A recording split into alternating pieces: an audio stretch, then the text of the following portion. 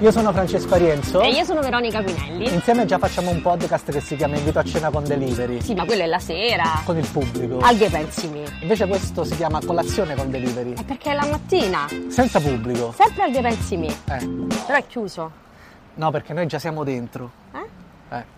Buongiorno ragazzi. Buongiorno. Buongiorno Antonio Ricatti. Buongiorno Alessandro Figuccio. No, esatto. Si può dire Figuccio? Sì, certo.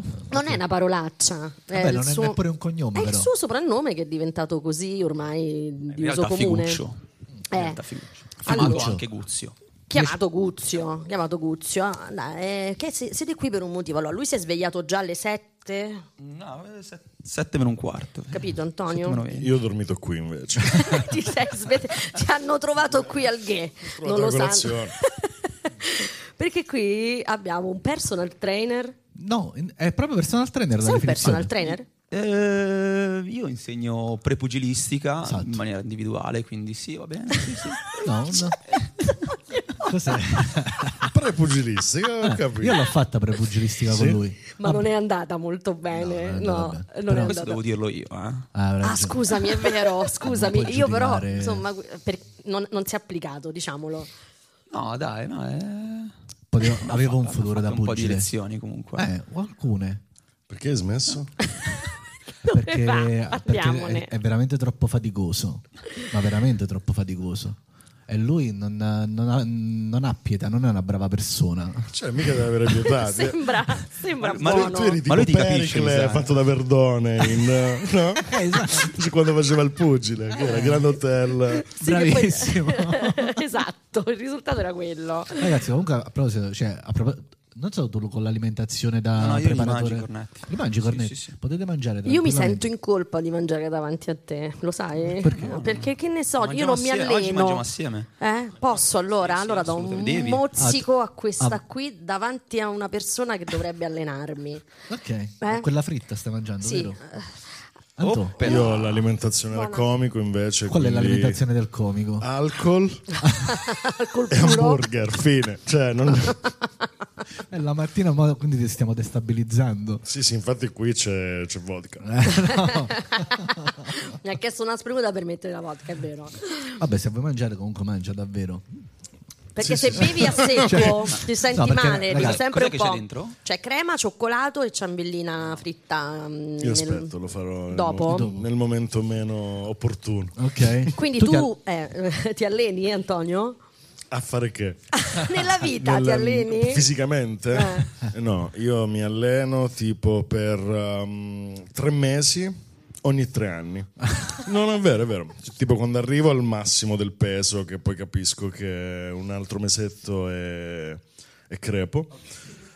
Cerco di mettermi in forma e quindi inizio a fare, però tutto da solo, capito? Corpo libero, con i tutorial, sai, su YouTube. Ah sì? Perdo peso, tra l'altro lo perdo anche molto facilmente. Ok. Perché Forse sbagliando, perché tipo l'ultima volta ho perso 30 kg in 4 mesi, che penso non sia... che non- Niente, facevo tipo ogni 2 giorni allenamento e poi tipo il giorno che non mi allenavo camminavo tipo 1 ora e mezza, fine, mangiavo meglio e poi ne ho ripresi 35 tipo nel corso dell'anno dopo. Quindi Vabbè, in modo che così ogni anno c'è sempre una sfida in più. Sempre... ogni 3 anni, no, ogni anno non ce la faccio. Ogni 3 anni? Sì, Ogni 3 anni fai 3 mesi consecutivi?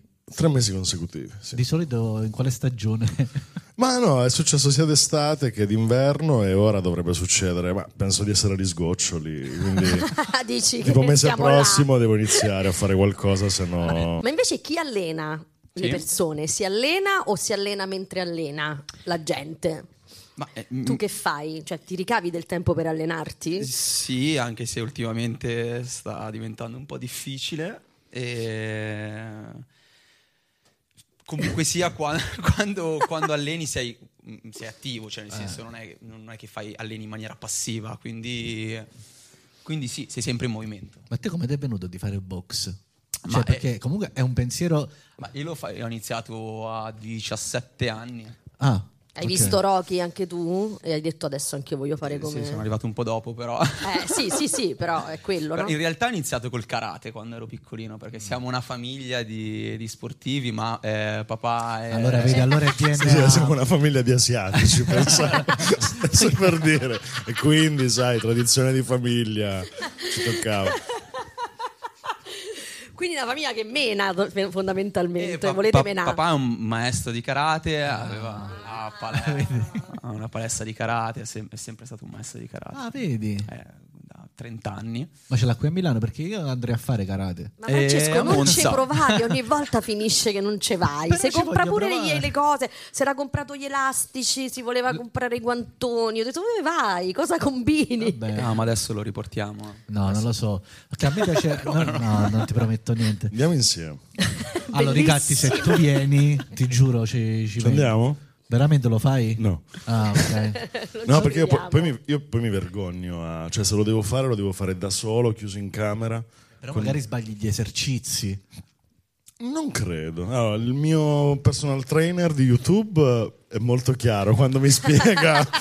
E poi faccio proprio la roba basilare, cioè alzare gambe, fai i saltelli. Alzi le gambe addirittura? Sì. Ah, Non ok. subito. Dopo Ok. un mesetto riesco a alzare anche le gambe.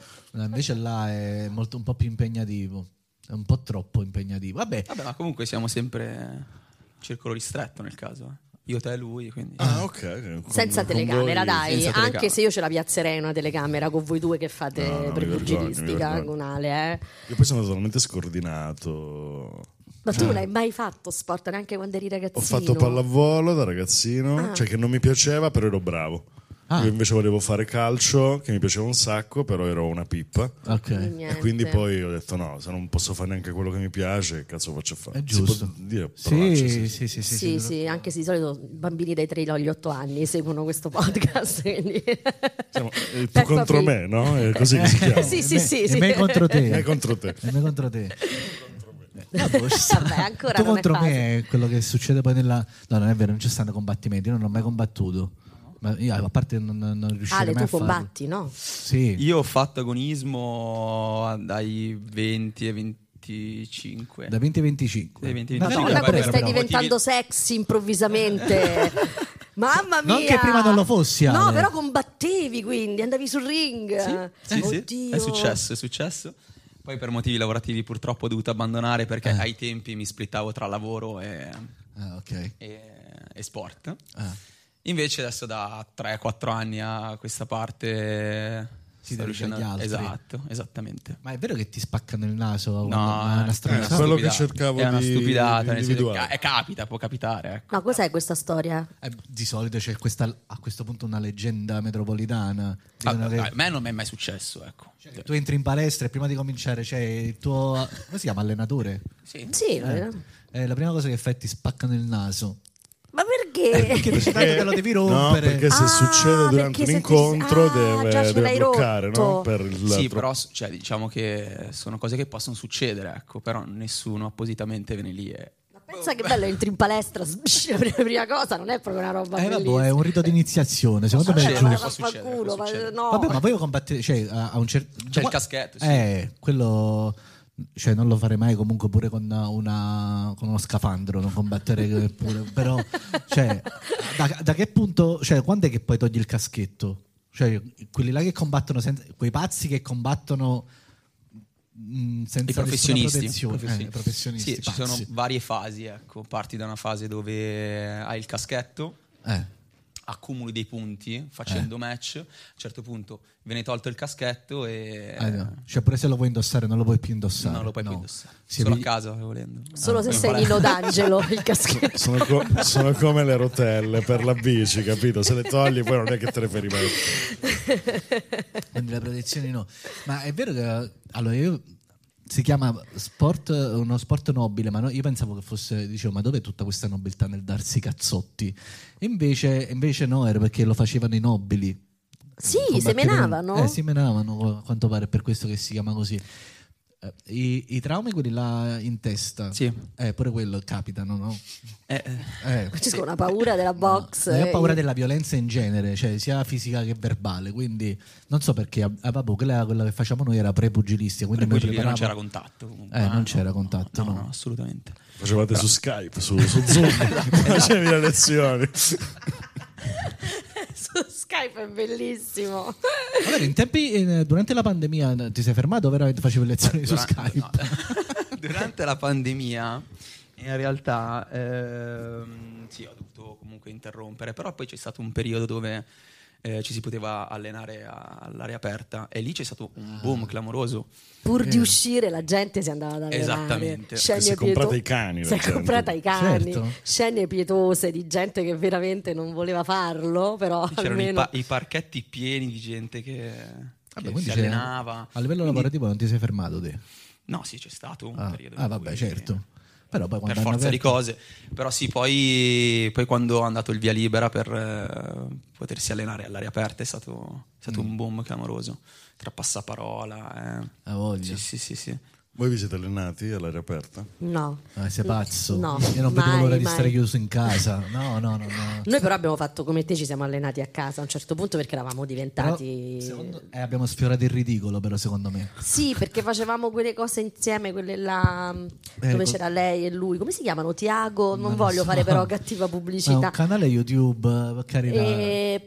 Ed erano Su sempre Facebook. sorridenti, ma non c'era molto da ridere No, in non quella c'era fase da della ridere. nostra vita. No, poi secondo me se avessimo piazzato una telecamera, vedere tutte e due che ci alleniamo non è un Non era spettacolo. bello, non è stato bellissimo. Tu ti vergogni? Cioè tu Tantissimo. Eh. Ma perché sono scordinato? Cioè, quando tipo facevamo gli esercizi alle medie di educazione fisica, c'era il momento tipo di umiliazione ad Antonio, ma proprio gestito dal professore. Faceva ora questo esercizio lo fa solo Antonio e noi ridiamo. No. Perché era, sai il classico dove salti e apri le gambe con le... Il Io non jumping jack. riuscivo ad andare a tempo, cioè, e quindi era super ridicolo e da là c'ho proprio l'astio per... ma là ti divertivi oppure ti sentivi bullizzato? Ovvio che mi sentivo bullizzato, però riconoscevo che faceva ridere. Cioè, No, certo, sì. Vabbè, però faceva... No, è brutto È professore. brutta questa cosa, però da lì hai capito che forse fare il comico era la là ho tua professione. capito che avevo un corpo comico. È bravo. E là è cambiato tutto. E lei ha alimentato... Là. Tu da quanto tempo sei a Milano, Anto?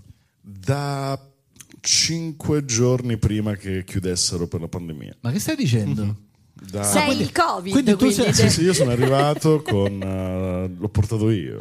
Tu sei arrivato a Milano e quindi hai cominciato ad allenarti praticamente. No, ho smesso là. Io mi sono allenato fino a quel periodo, fin quando sono arrivato a Milano, tipo già era molto più blando, facevo una volta alla settimana, una volta ogni 2 settimane, ma tipo fino alla settimana prima ero proprio nel top. Quando sono arrivato a Milano, Ti sei tipo, rilassato. è stato il momento in cui io pesavo meno nella mia vita adulta.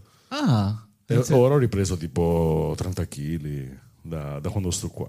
Ah sì, eh? Eh beh sì, la vita da comico. Ecco, infatti, dai, la non è giornata quella dello tipo di un sportivo. comico e la giornata tipo di una 30 personale. kg. Vai, inizia. Vai, comincia tu. Mese prossimo è per quello che si inizia. Comincia tu, Ale, la tua giornata tipo, sveglia? Ma sveglia tendenzialmente 7, 7 e mezzo al massimo. Ma pure se la sera prima hai bevuto, tipo, berrai anche tu. Sì, Vabbè, devi assolutamente. lavorare, che fai? Che fai? Ok, quindi ti svegli lo stesso e fai. Inevitabilmente. Come Ok. per chi va in se non- ufficio, stessa cosa. Certo.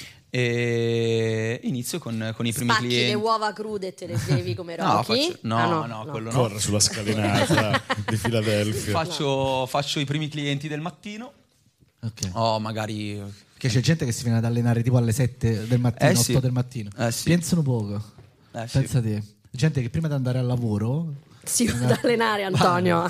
C'è gente così in le folle giro. fuori di testa, fuori non stanno bene. se vuoi ce l'ho alle 7, uno libero. No, Del lunedì. Vediamo no, perché non mi trovo comodo con i miei orari. Non capiamo. Quindi alle 7 tu cominci tipo Alle Vai. 7 inizio, ho magari un paio d'ore libere in mezzo alla mattinata. Ok.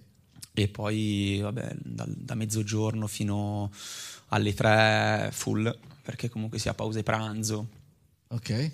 metà pomeriggio sempre un paio d'ore libere e poi fino alla sera alle 21. Minchia. 20-21, sì, poi dipende dall'ora. Tu Antonio, Chi te lo la fa tua fare? vita invece, la tua giornata tipo? Allora, tenendo conto che se va bene lavoro un'ora al giorno, cioè faccio lo spettacolo di un'ora la sera. Sveglia, forse.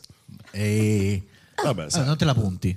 No, cioè dipende se mi sono esibito, tipo ho fatto tardi, anche no. Ah, certo. Ci si sveglia, colazione, Sigaretta. poi sigaretta, vabbè non andiamo avanti proprio punto per punto. No, evitiamo. Instagram, tipo vediamo chi mi ha fatto la storia, chi mi ha fatto il video ieri.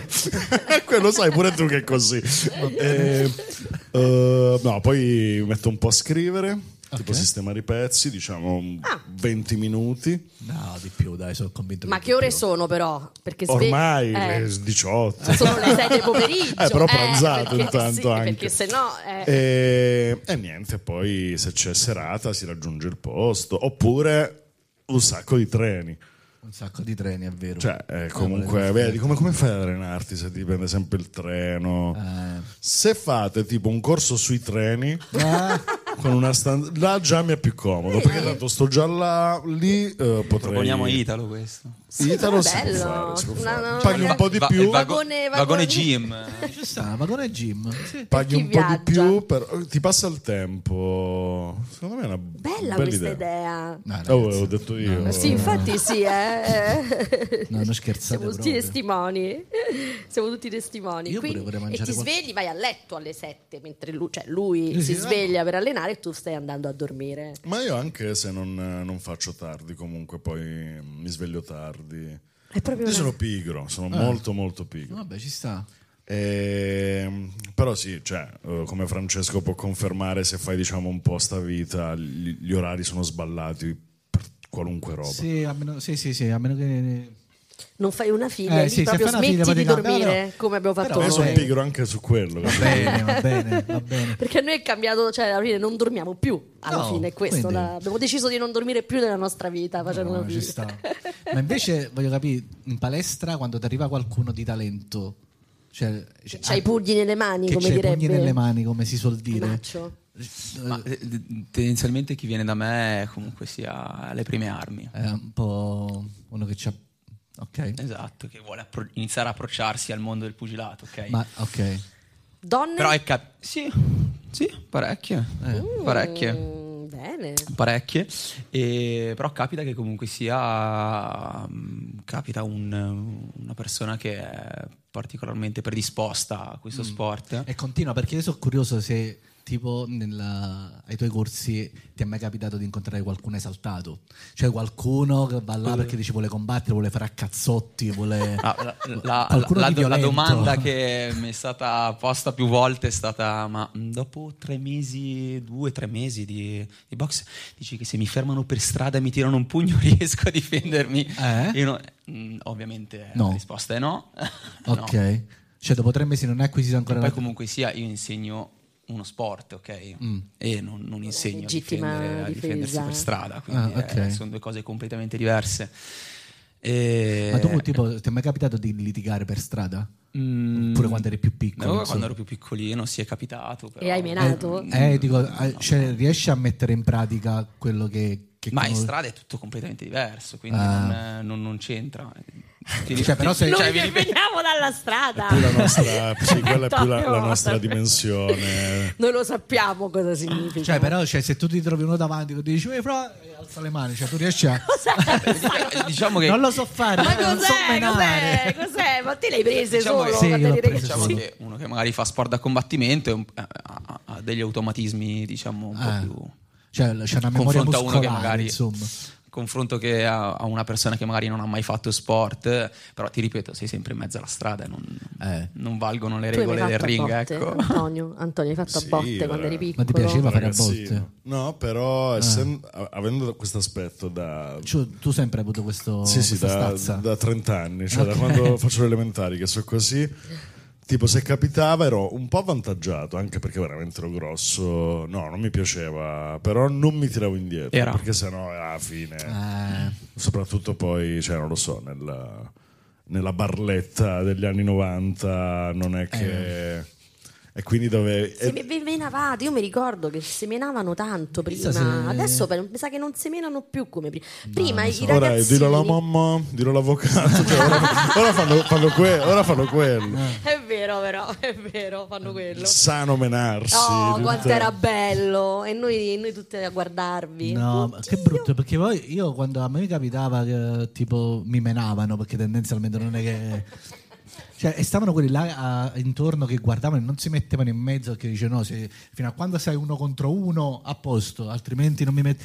Io dicevo, ma perché non ti metti in mezzo e ci separi, capito? Perché non... No, ma tu le prendi... È la legge della strada. In realtà io quando ero piccolino ero stato un po' vittima di questa roba. È stata anche la motivazione per cui mi sono iscritto a pugilato. Ah, vedi? Ah, ok. È capitato, sono stato bullizzato per un bel po' di anni, soprattutto tra prima superiore, prima, seconda superiore. Sì? Ma perché? C'era un motivo preciso? Io arrivo da fuori Milano, arrivo da Cologno Monzese. Vabbè, però è qua e come tutti comunque vabbè, sì, attaccato, però comunque come tutti, tutto l'interland milanese, periferia, è un po' stata sempre un po' difficilotta, certo, ecco. E il pugilato mi ha aiutato un sacco, ecco, mi ha aiutato veramente tanto, sì. Questa ma è anche una delle motivazioni per cui scappare da questa roba, cioè no, però nel modo di affrontare determinate situazioni, ecco. Semplicemente quando magari si ponevano delle situazioni un po' più difficili, avevi un po' di coraggio in più e magari la persona che avevi davanti in quel momento lo percepiva e okay. ti aiutava a superare quel momento, ecco, quello. È sbagliato a non fare box quando ero piccolino. Io ho fatto karate a scuola alle medie. Allora vedi che però vedi che se si scambia. Qua stanno uscendo le cose, però. Ho fatto tipo 3 lezioni perché eravamo tipo in 500 in una palestra con 2 istruttori che naturalmente non riuscivano a tenere a bada. E non è che vi davano il pallone e dicevano giocate. Ma qua perché un sacco di gente veniva per dare mazzate, cioè, capito? Sono andato a fare karate a scuola, quindi arrivavi e c'era uno che ti dava un calcio in faccia appena entravi. E io ho imparato in tipo 3 lezioni, perché poi ho mollato che non era proprio fattibile. Cioè l'unico insegnamento che c'è stato tramandato era: non fa male, questo è quello che mi ricordo, tipo ti può arrivare un pugno nello stomaco, ma se tu dici os non senti il dolore. Io questo perché? Che è un sì, è vero, tutto ciò gli hanno detto una bugia per prendere mazzate. Io la parola forse è l'unica cosa giusta del mio os è una parola. Adesso io non voglio entrare nel merito perché... Vabbè. Scusa papà, sicuramente. Maestro Miyagi. Esatto. Sì, infatti. Però è una parola. È una parola che viene ripetuta, è l'unica parola che viene ripetuta dagli allievi, ecco. Os. Sì, sì. Os? Quindi se ricevo quando arrivava faceva ti sto per dare un pugno in faccia. Tu dici os, tu dici os e vedrai che in realtà anche magari quando ti dicono il maestro dice fai questo, fai quello, tu rispondi sempre os, sempre. Vabbè, forse non è che c'è l'alternativa, male, non c'è l'alternativa dire ma faccio questo, era molto difficile da capire in quindi, mezzo alla baraonda, tra i calci che ti arrivavano in faccia, a me era rimasto sta roba, cioè qualunque cosa succeda tu di os e stai a posto. Allora non dovevo fare il corso di posto. Bastava imparare la parola os ed era tutto perfetto, no? Va buono. Salutiamo questi ragazzi. Allora noi ti rimandiamo a dormire, Antonio. Grazie per la colazione. È vero, adesso sono mangiati per noi, tra l'altro. Sono per te questi qua. Vi ricordiamo, se volete anche voi un fisico come il nostro, di dire os. Questa è l'ultima cosa che possiamo dire. No, grazie, vi lasciamo a colazione. Adesso vi lasciamo alla vostra giornata. Vabbè, è presto. È presto? Ma come è presto? Ancora presto. Ma Cioè, lui c'ha pomeriggio. Ormai è pomeriggio. Per te è già pomeriggio. Per me perché ancora deve cominciare. Ma non è presto, sono le 11. Ci acchiappiamo presto. Grazie Antonio. Grazie Veronica, grazie Antonio Ricatti, grazie Alessandro Figuccio. Grazie per essere state con noi. Grazie a voi. Grazie Matteo. A presto, in diretta da Grazie Franz. Grazie Teo. ciao, grazie Teo, grazie Franz.